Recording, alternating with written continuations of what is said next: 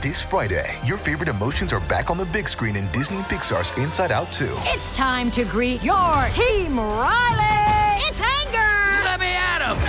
Fear! Safety checklist is complete! Disgust! Ew! Sadness is in the house! Oh, no. Hello, I'm anxiety. I'm one of Riley's new emotions. Disney and Pixar's Inside Out 2. There's a part 2? We're going! Rated PG. Parental guidance suggested. Only in theaters Friday. Get tickets now. You're listening to the new Mutual Audio Network. Welcome home.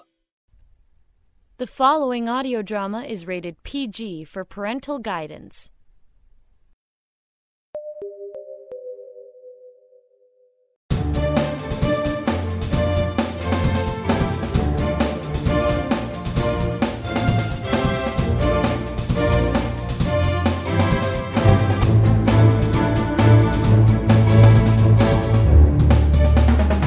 Hi there, welcome everyone to the Sonic Society episode 636, the world's largest and longest and most awesome showcase of modern audio drama.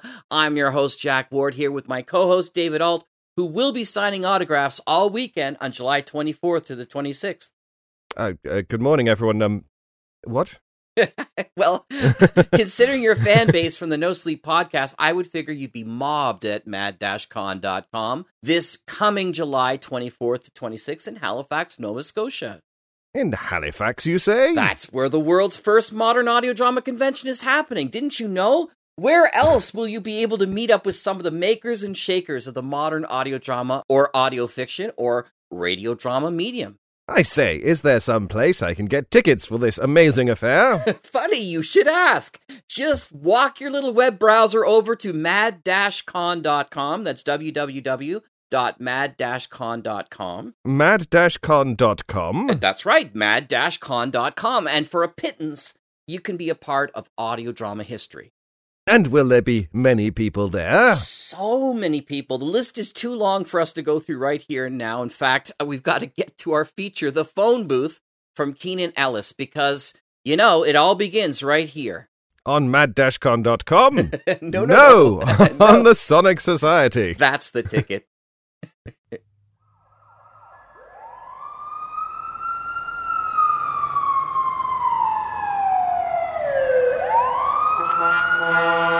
Lynn Knox sits comfortably in her firefighter overalls and a plain white tank. The fire chief is a small woman with a soft face, an easy smile, and arms of corded muscle.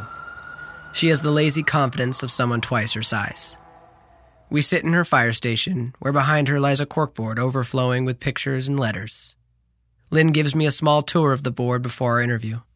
She points to the thank you letters from children and their cats, crude drawings of firemen fighting demons made of flame, and one picture of Lynn handing a soot-covered baby to a crying mother.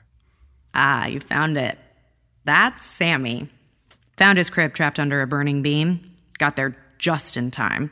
His mom is so sweet. She sends me a fruit basket every time he does, well, anything, really. First steps, first words, first time he went to the bathroom by himself. Oof.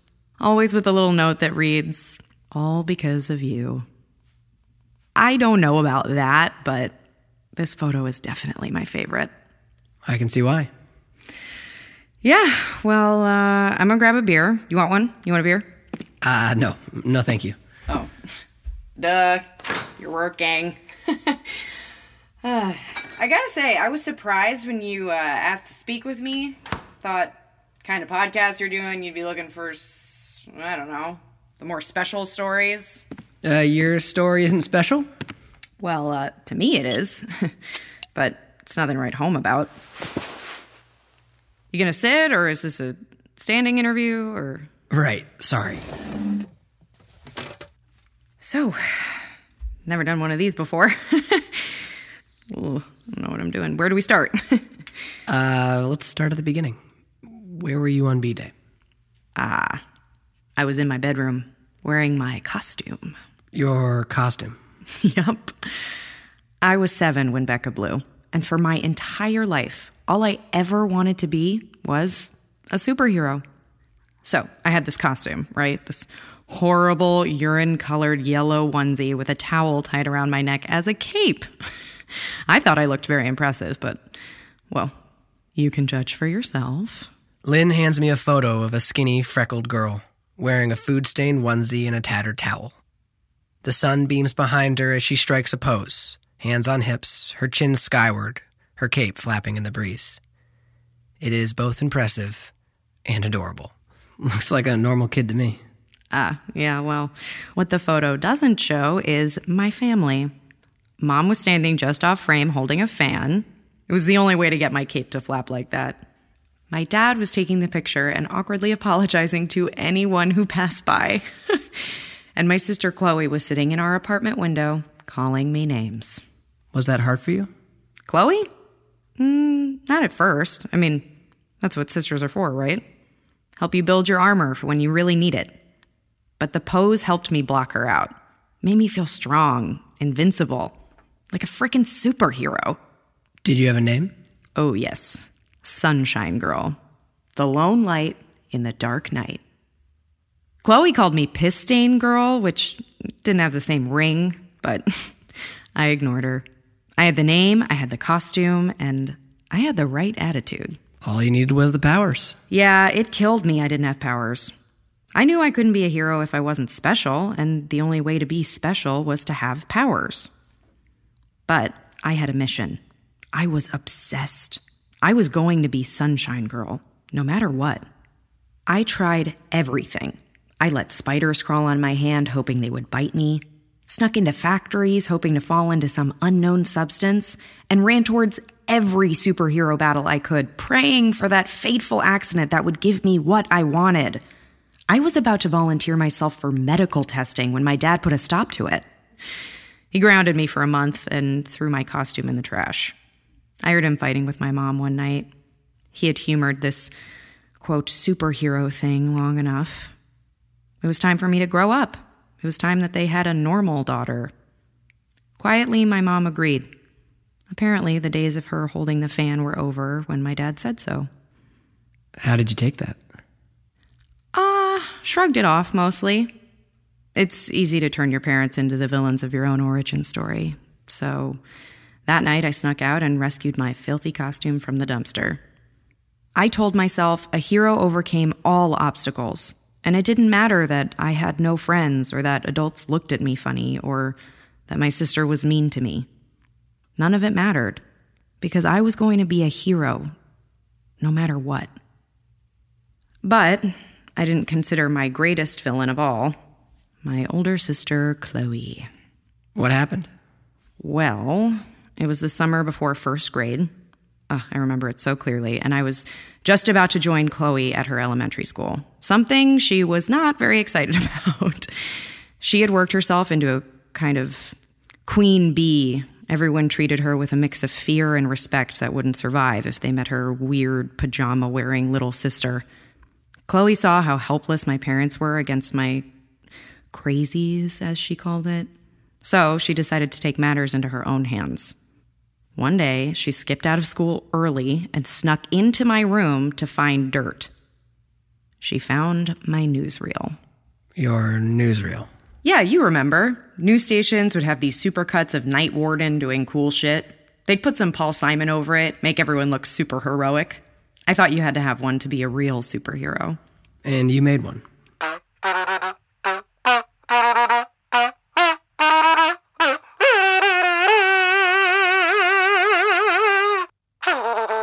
There is no need to fear. Sunshine Girl is here. Oh, that sounded so bad. Okay, let me go again. Dad, keep it going. Keep it going. Okay. There's no need to fear. Sunshine Girl is here. Hell yeah, I made one.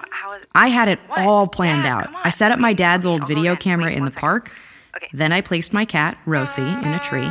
The plan was to dash on screen, strike a pose, and declare in my deepest, most heroic voice, "There's no need to fear. Sunshine Girl is here." Let me guess. It didn't work out. You could say that. I tried to climb the tree, but fell on my ass. My upper body strength was for shit back then. Rosie was so frightened she actually climbed to a higher branch. I had to call my dad to help get her down. My first glorious outing as a superhero, all caught on camera. But it didn't matter. All superheroes suffer defeat, only to bounce back. I stuffed the tape under my bed and started making plans for the next one.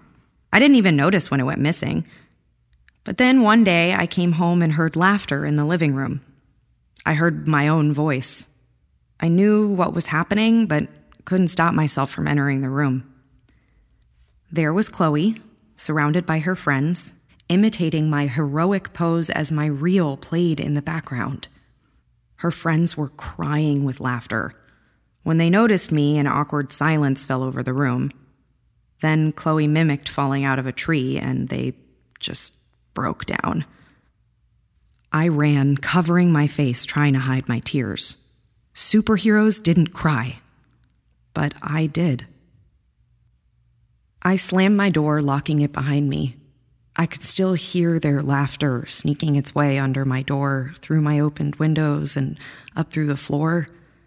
I felt trapped, powerless, surrounded by a villain I couldn't defeat, couldn't even fight. I turned and found my costume hanging neatly in my closet. I hated it. Hated everything that it stood for. Hated the way it reminded me of what I could never be. I ripped it down and tried to tear it apart with my bare hands, but I wasn't strong enough. I grabbed some scissors and cut and hacked at my beautiful costume. It came apart easily. It was pretty cheap material in the end. When I was done, I sat on the floor and cried amidst an unwashed towel and a torn-up onesie. I stayed there all afternoon.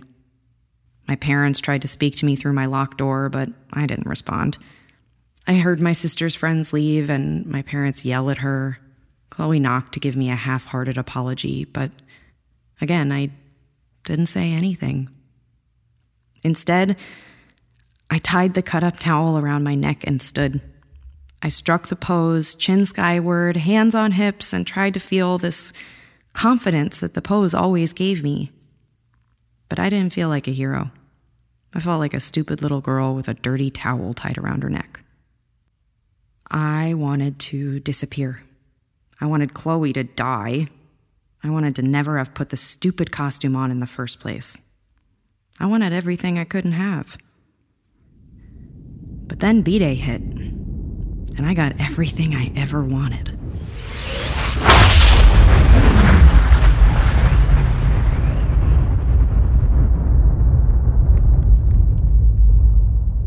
I had never heard anything like it before. Never heard anything like it since, to be honest. I followed the sound to my window and saw the shockwave coming right for me. It looked like a tidal wave, a giant wall of pink dust consuming everything in its path. It was moving so fast, it hit my house before I could react. My window exploded. The dust picked me up and threw me against the wall. Shards of glass shot everywhere, slicing through me as if I were paper. I crumpled to the ground, blood pouring out of me. I heard Dad charging up the stairs, throwing his weight against my locked door. I couldn't remember why I had locked it. I couldn't think. Blood loss was clouding my mind. Dad's foot crashed through the door, splintering the wood, but the lock held strong. He looked through the hole, his eyes wild and afraid. Then he choked, his mouth gasping for air. His hands flew to his throat and he fell to the ground and out of sight. A single thought penetrated my mind. My dad is dying. He needs me. The fog retreated. The pain was still there, but the wounds had stopped bleeding. I stood up. The thought kept repeating itself, pounding in my head. My dad is dying. He needs me. I could see him through the hole in the door. He was convulsing, his hands clutching his throat as if he were trying to choke himself. His jerking slowed and then stopped. His hands fell away to reveal gills all down his neck, just like a fish. They were flapping desperately back and forth. I pulled on the door, but the handle was broken. It wouldn't unlock. I couldn't get to him. My dad was going to die. I stopped thinking. I grasped the door handle and pulled. My tiny arm strained, but it didn't budge. So I placed my foot on the wall for a little extra leverage and pulled again, harder. And strength like I had never known came from somewhere, tearing the door completely off its hinges. Through the shower of splinters, I could see my dad. His face purple, his lips gasping madly for air. He didn't have a lot of time. I grabbed him by the shirt and pulled. He was so light, like a pillow. I dragged my 250-pound father down the hall towards our fish tank. Then I hoisted him over my shoulders and dumped him fully into the water. Bubbles erupted from his mouth, his new gills greedily drinking in air, and finally, he took a breath. He smiled at me, but I was already turning. The apartment was filling with smoke. It billowed down the hallway. With a last look at my father, I charged down the stairs and into the kitchen. It was on fire. Flames erupted from a small, dark shape huddled by the fridge. It took me a moment to realize it was my mother. I didn't think. I ran to the sink, opened the cupboard underneath, grabbed a pipe, and yanked. It came apart like it was made of Legos. A jet of water shot into the kitchen, quenching the fire and nearly drowning my mother. It took a moment for the flames to die. Mom was curled up in the corner, her clothes and hair burned away, but unhurt. I was about to run to her when I heard a scream from Chloe's room. I was running again, sprinting past my mother, up the stairs, past my father's fish tank, and into my sister's room. It was empty. Chloe was nowhere to be seen. For one mad moment, I thought she had turned invisible. But then she screamed again. It came from outside her window. I ran to the window and looked down. Chloe wasn't there. I heard cursing above me and looked up. Chloe floated above me. She was clutching her bedroom curtain like it was the only thing anchoring her to the ground, which I realized quickly it was. If Chloe let go, she would float up and up and up until there was nowhere else to go. I tried to grab the curtain, but it was out of my reach. I couldn't get to her. Chloe was swearing at me to get her down, but I didn't know how. Then I noticed she was floating 3 feet below our upstairs neighbor's window. I sprinted from her room, grabbing her bedsheet as I went. I charged out my apartment door, up the stairs, and into the hallway. I found my neighbor's apartment easily enough. Locked? No problem. A well-placed kick ripped the door off of its hinges. I ran through our neighbor's living room, barely noticing him melting into green gelatinous sludge on his couch. I heard a scream and threw the windows open. Chloe's feet were bobbing just out of reach. I tried to grab her anyway, but she was too far. I called for her to let go, that I would catch her, but she was hysterical. I didn't have any time. I was about to lose her. There was only one way to get her down. It was why I had brought the bedsheet. But we were 6 stories up with nothing but thin air between us and pavement. I didn't think about it. I jumped. For a moment, I flew through the air, my cape flapping behind me, the sun beaming down. Then I hit her, rocking her grip free of the curtain. She struggled with me, but for the first time in our lives, I was stronger. I gripped her tightly, wrapping her in the sheet. Then, using her as a kind of parachute, I let our combined weights bear us softly to the ground, Chloe cursing me the whole way down. We landed lightly. I used the sheet to pull her close. She had stopped struggling. I let myself breathe. They were safe. Everyone was safe. Then I looked up and noticed the world around me. It was burning. Bodies floated into the sky by the hundreds. A cloud of orange gas was melting a nearby apartment building. Cars, buses, and bicycles crashed around me, and a wolf-like creature crouched on the roof of our local diner and howled skyward. All around me, people were screaming, bleeding, and dying. They needed help. I tied my sister down in our lobby and ran back outside. I placed both hands on my hips, raised my chin, and let my cape flap in the breeze. Someone screamed, and I didn't think about it. I ran to help. What happened to your family? Well, Mom and Dad split about 15 years back. He lives in Lake Huron. Found a lady in a real good school up there. They swim around in packs, like minnows. I sometimes take a sailboat out to see him. I've always been too scared to ask if his wife lays eggs. Mom beat breast cancer and remarried. He's a bit of a stiff, but seems to make her happy, which is all that matters. Chloe is an accountant. Makes more money than I do and always likes reminding me. But it's pretty normal in the end. Pretty normal.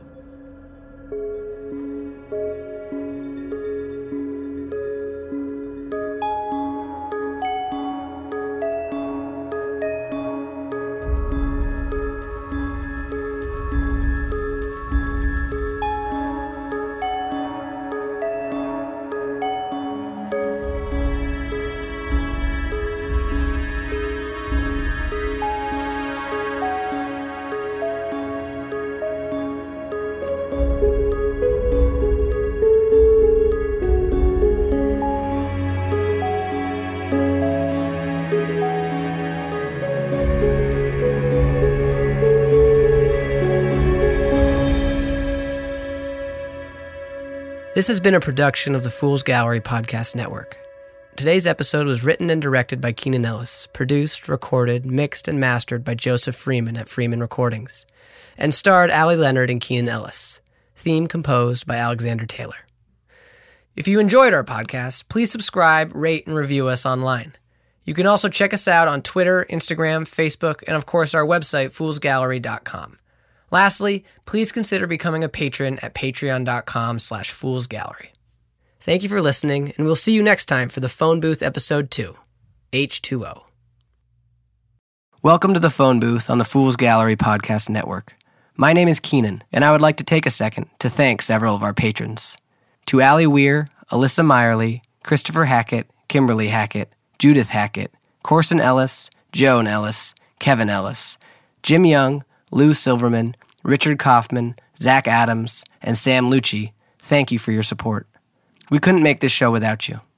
If you would like to join them, go to www.patreon.com/foolsgallery and take a look at our rewards. Thank you for listening, and enjoy the Phone Booth Episode 2, H2O.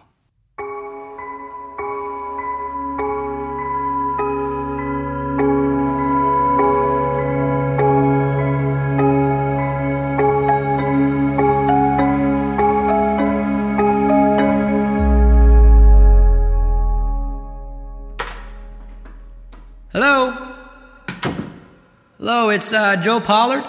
Hey, Joe, over here, in the back. Today's interview stands on the far side of an empty warehouse. This place was once the headquarters of the Human Reclamation Project, the brainchild of the woman who greets me with a tired smile and a soft handshake. Her name is Taylor Browning. Let's talk in my office. The echo will be murder on your mic. Taylor stands beneath a banner that reads, "Bring back our humanity." Someone obviously had trouble removing it from the wall and gave it up as a lost cause. She looks worn, older than her 58 years.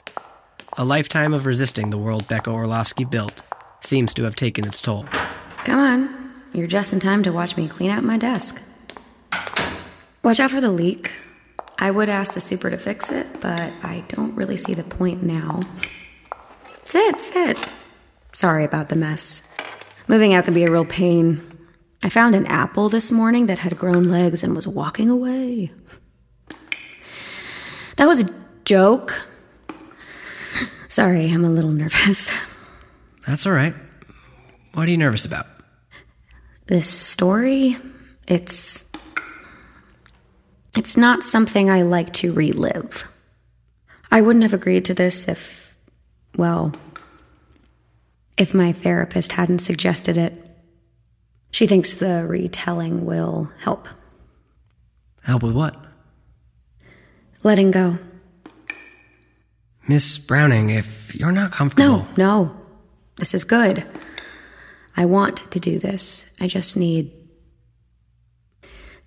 Let's start before I lose my nerve. I hope you'll forgive me. I wrote some of it down, just the harder parts. Anything that helps. Good. Okay. Where do we start?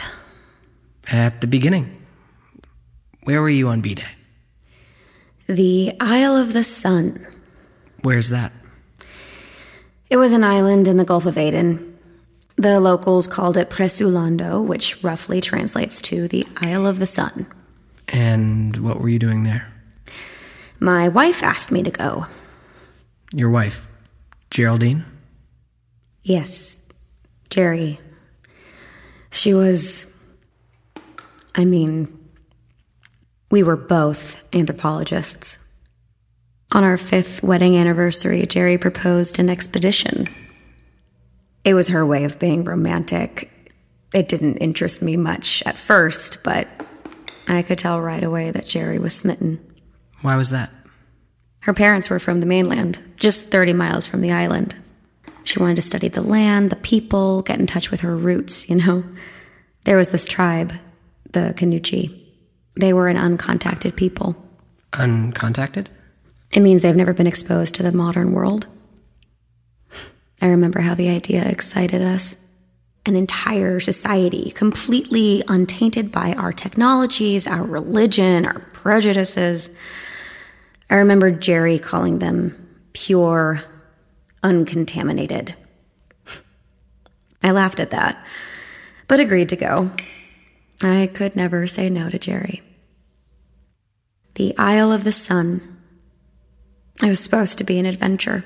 And for a few months it was. The Canuchi were generous. They shared their food, their customs, and several offers to share their beds. Jerry described those early days as cushy. And God, she loved every second of it. She spoke the language better than I did. But it was more than that. She was like... I don't know how to explain this. Try. You ever hear the saying about the 2 kinds of anthropologists? No. Not surprising. But basically, there are 2 kinds. The ones who want to understand people, and the ones who already do. I was the former, Jerry the latter. She would dance, laugh, and sing with them. The tribe welcomed us almost immediately, or at least they welcomed Jerry. I was treated with a kind of polite detachment. It was a small difference, but one that became painfully clear when the chief gave Jerry an honorary tattoo, welcoming her into the tribe. He was a strong, charming man, the kind you instantly want to like you. You can imagine I took it pretty hard when I was not offered the tattoo. Jerry held me through the night, trying to make the sting go away. She held it together for me. She always did. As she speaks, Taylor clutches her left shoulder, where a large box-like scar distorts the skin. It's almost like something was scraped away. I do my best not to look at it for the rest of the interview. For weeks, everything was fine. Sure, it was hot and hard, but the tribe was kind, and I was with Jerry. If we needed anything, we would request it via satellite phone, and it would be dropped 10 miles from the camp by helicopter. We would hike out there in the heat and humidity for gear, equipment, food, and water. I thought you couldn't bring anything back to the village. In the beginning, we couldn't. The whole idea of the expedition was to observe a culture without the influences of the outside world. Corrupting it by bringing things back from drop was out of the question. I would argue that our very presence corrupted our examinations, but that was the cost of doing business. In the beginning, what changed? It started getting hot. I mean, really hot. We were on an expedition in the Gulf of Aden. We expected a little heat, but nothing like this. The sun burned the humidity away, leaving behind scorched air that was barely breathable.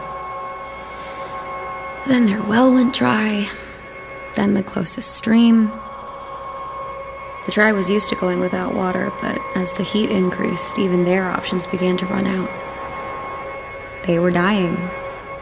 and it was our job to watch them die, to not intervene, to let it happen and record. And did you? Jerry came to me a few days before our next drop. She wanted to request more water. She wanted to save them. We fought. I didn't want to destroy our study. I'll never forget the look she gave me. Almost like I was betraying her. She didn't want to be with someone who could watch families die and do nothing. So she ended it. I began to cry, and Jerry said coldly, "Don't waste the water." And then she was gone. Taylor, would you like to take a break? No, I'm fine. Where was I? How did Jerry get the water on the island? She had a drinking buddy back at home base who handled the drops. He would sneak us candy bars and our provisions, you know. God, I can't even remember his name. Jerry had it all planned. We had a scheduled drop of 100 mason jars for storage and shipping. Her guy would add an extra 0 to the order and fill them with water himself. And how did the tribe react when you brought water back with you? We were heroes. I was inducted into the tribe, given the honorary tattoo I had been so jealous of. Jerry didn't cheer with the rest. I was too excited to notice, but her clothes were soaked through with sweat. This wasn't anything new. The heat made puddles of us all. But knowing what I know now, well, that was the night. It was the beginning of the end. That night, though we didn't know it, was B-Day. The world and our lives were about to change forever.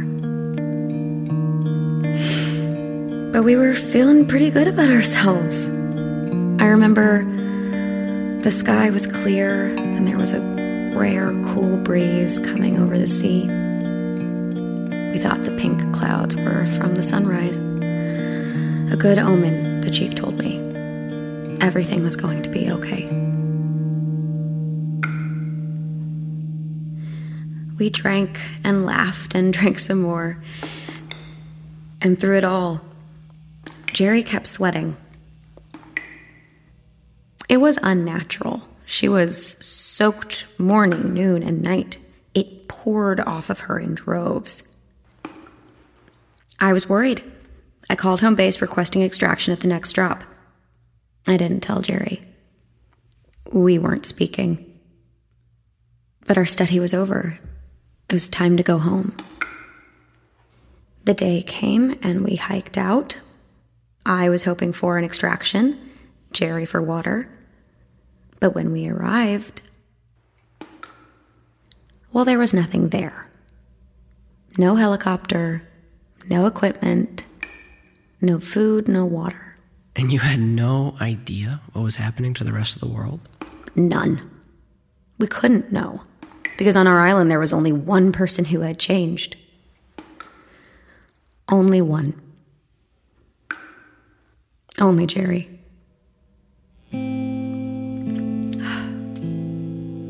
It was a week before water rations ran out. Jerry found me lying naked in my hut to relieve some of the heat. I hadn't had a drink in 2 days, and I was sure I was going to die. But Jerry held a jar to my lips, and sweet, life-giving water flowed into me. I drank deeply, greedily. Where did she get it? She wouldn't tell me, so I stopped asking. It's hard to care about anything else when you're that thirsty. She returned the next night and the next, each time with a new jar filled to the brim with water. Slowly, my strength returned. I pretended not to notice, but Jerry looked gray and wrung out, like she had given too much blood. But we were both alive, and I tricked myself into thinking everything would be fine. And it was. Until a small boy stumbled into my hut and saw me drinking. What happened? They dragged us into the center of the village and threw us onto the ground. The chief was screaming, talking so fast I couldn't make out the words. But I understood his meaning when he held up our half-drunk mason jar. Jerry was pleading with him, trying to explain that I was dying. But then a woman stepped forward, dragging her tiny son behind her. He barely had the strength to stand. Jerry's voice grew silent. Someone let out a terrifying scream of anger and desperation, and the tribe collapsed upon us. We fought and clawed for freedom, but there were too many of them. A knife was drawn. I saw it flash through the air, and Jerry's scream was cut short. The tribe froze. I thrashed, trying to free myself, trying to get to Jerry. But when I saw her, she stood there, her hand at her throat, covering the jagged cut that should have claimed her life. Her hands were wet, but not with blood. They were wet with water. Fresh, warm, life-giving water. I couldn't understand that. She should have been dead, but it was too much. I fainted, leaving Jerry alone. Please just let me finish. I just need to finish.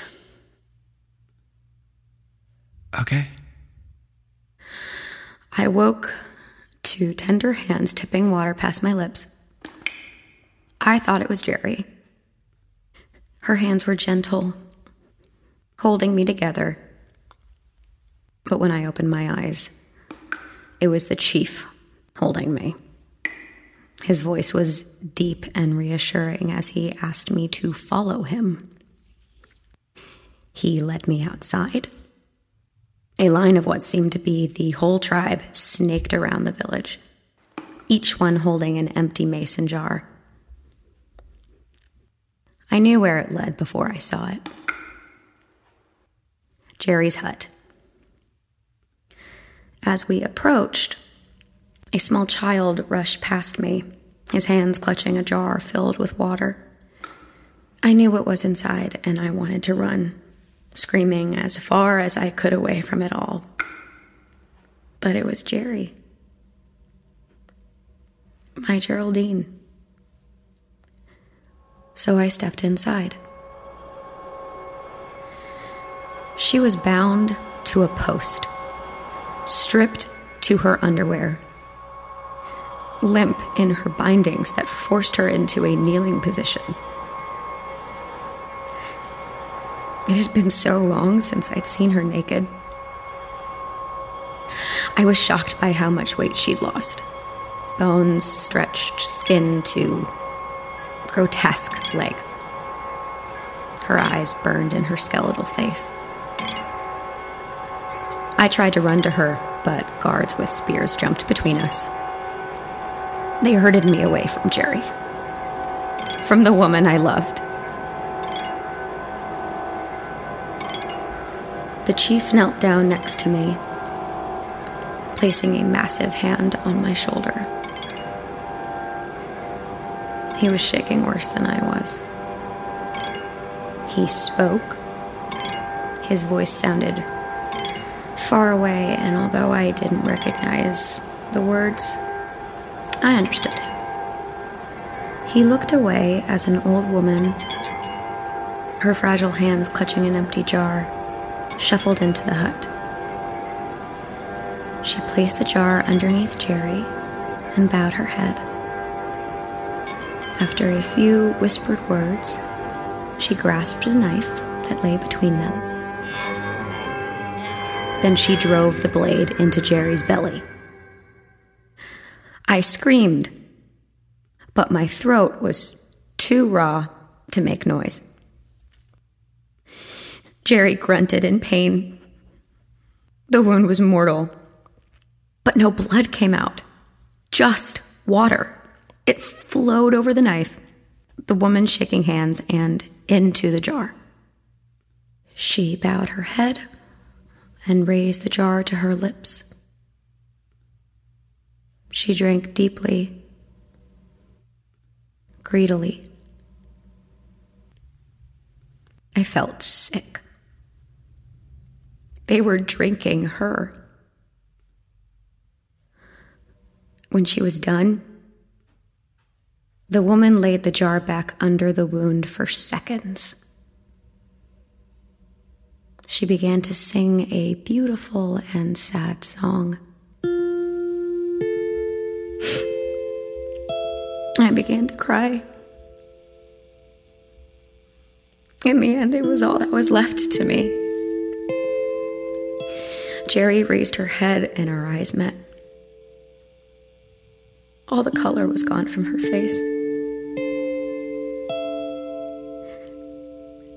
"Don't waste the water," she said, and managed a small smile.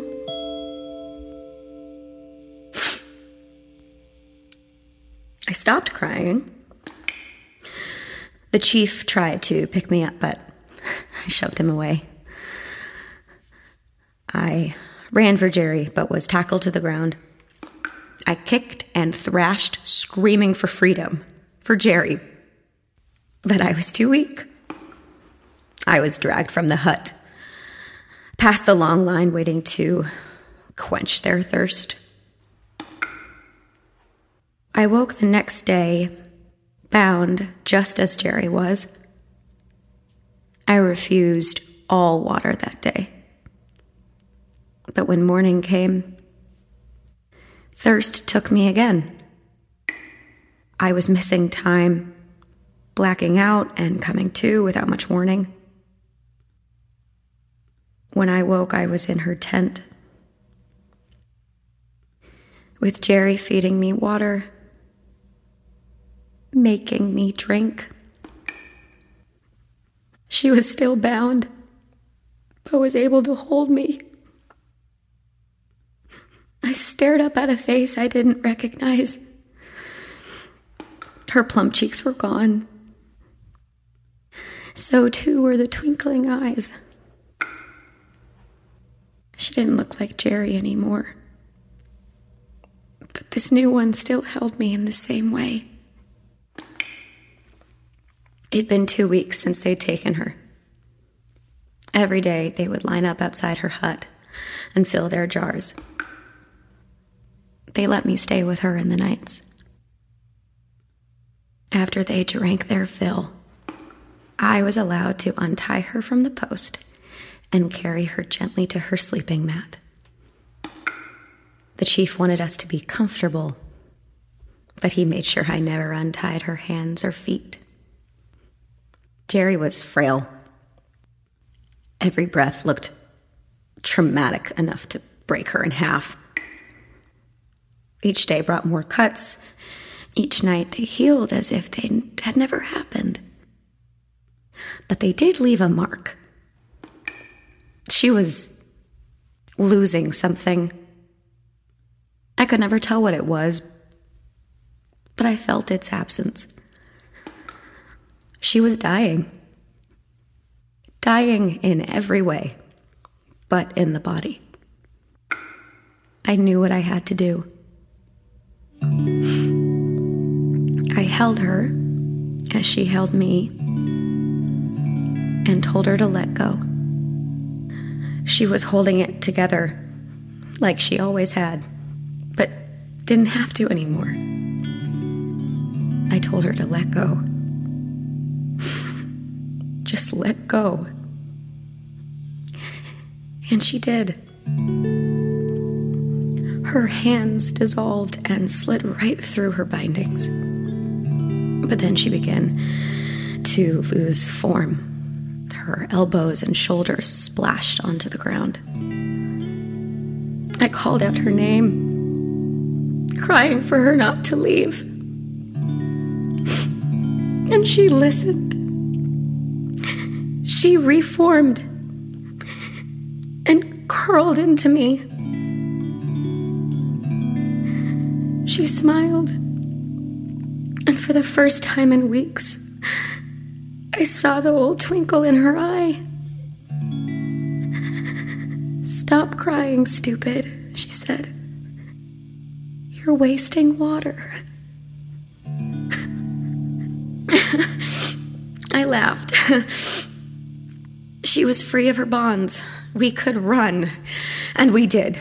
Out of the village towards the sea. Towards anything.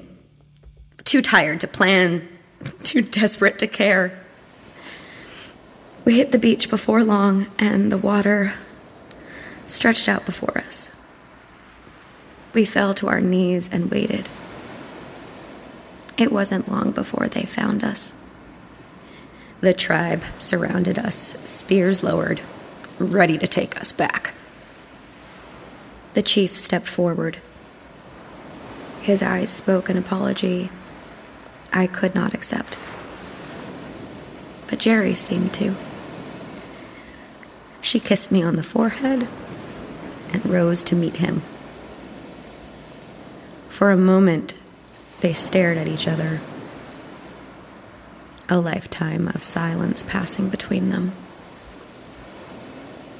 Jerry nodded, and then she turned and walked into the sea. The first wave hit her. She stumbled but held it together. The second wave came, then the third, and Jerry, my Jerry, gave in and dissolved into the waves. And just like that, she was gone.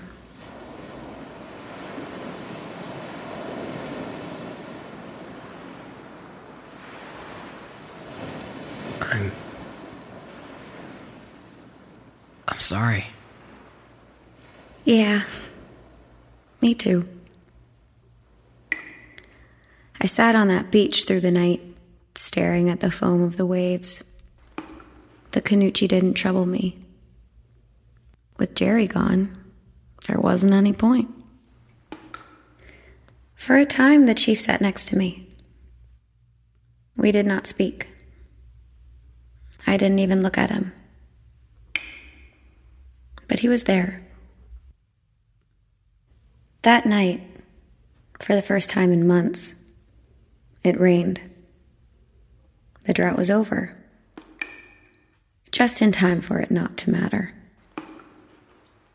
When the sun rose, not knowing where else to go, I returned to the village. It wasn't long before the Canucci started showing signs of strange powers. Strength, invisibility, everything the rest of the world was already dealing with. I never found out why they developed power so long after B-Day. I never cared enough to ask. I was done studying people. One morning, I woke to a commotion in the village. I exited my hut to find 2 flying women land in front of the chief. Things had quieted down enough on the outside for someone to open a drawer that held a file that said where we were. We hadn't been forgotten. They were there to take me home. I left the village without speaking to anyone. The chief and I had no words for each other. We both carried the weight of what had been done. I imagine we both still do. I gave the village one last look, and then allowed them to fly me away from the Isle of the Sun, away from the Canucci, away from Jerry, and towards the new world. And with that, Taylor rises, her moving box under one arm. We wave to the super as we exit the building. She asks me to hold her box as she gives up her keys. I can't help but look inside. The box is nearly empty. Just a picture of a sandy-haired woman beaming up at me, and one mason jar, filled to the brim with water.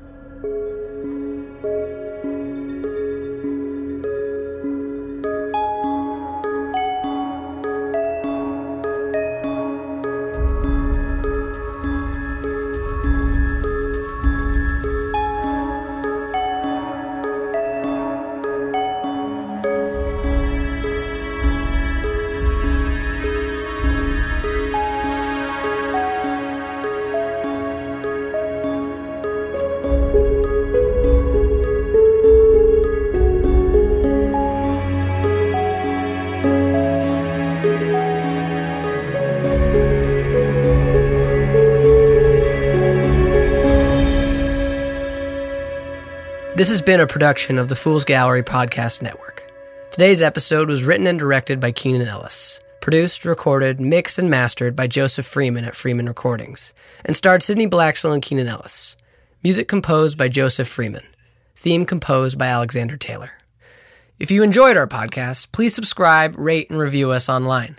You can also check us out on Twitter, Instagram, Facebook, and of course our website, foolsgallery.com. Lastly, please consider becoming a patron at patreon.com/foolsgallery.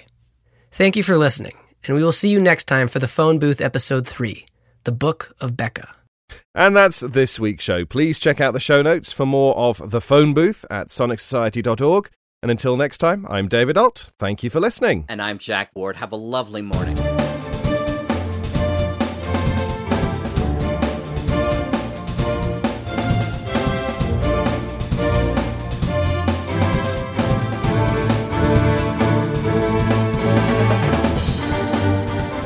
The Sonic Society is written and produced weekly by Jack J. Ward and David Alt, with original music by Sharon B. at sharonb.com. All features, interviews, and audio drama shorts are owned completely by their originators and provided to the Sonic Society by Creative Commons licensing. The Society itself originates from Halifax, Nova Scotia, Canada. Thanks for listening.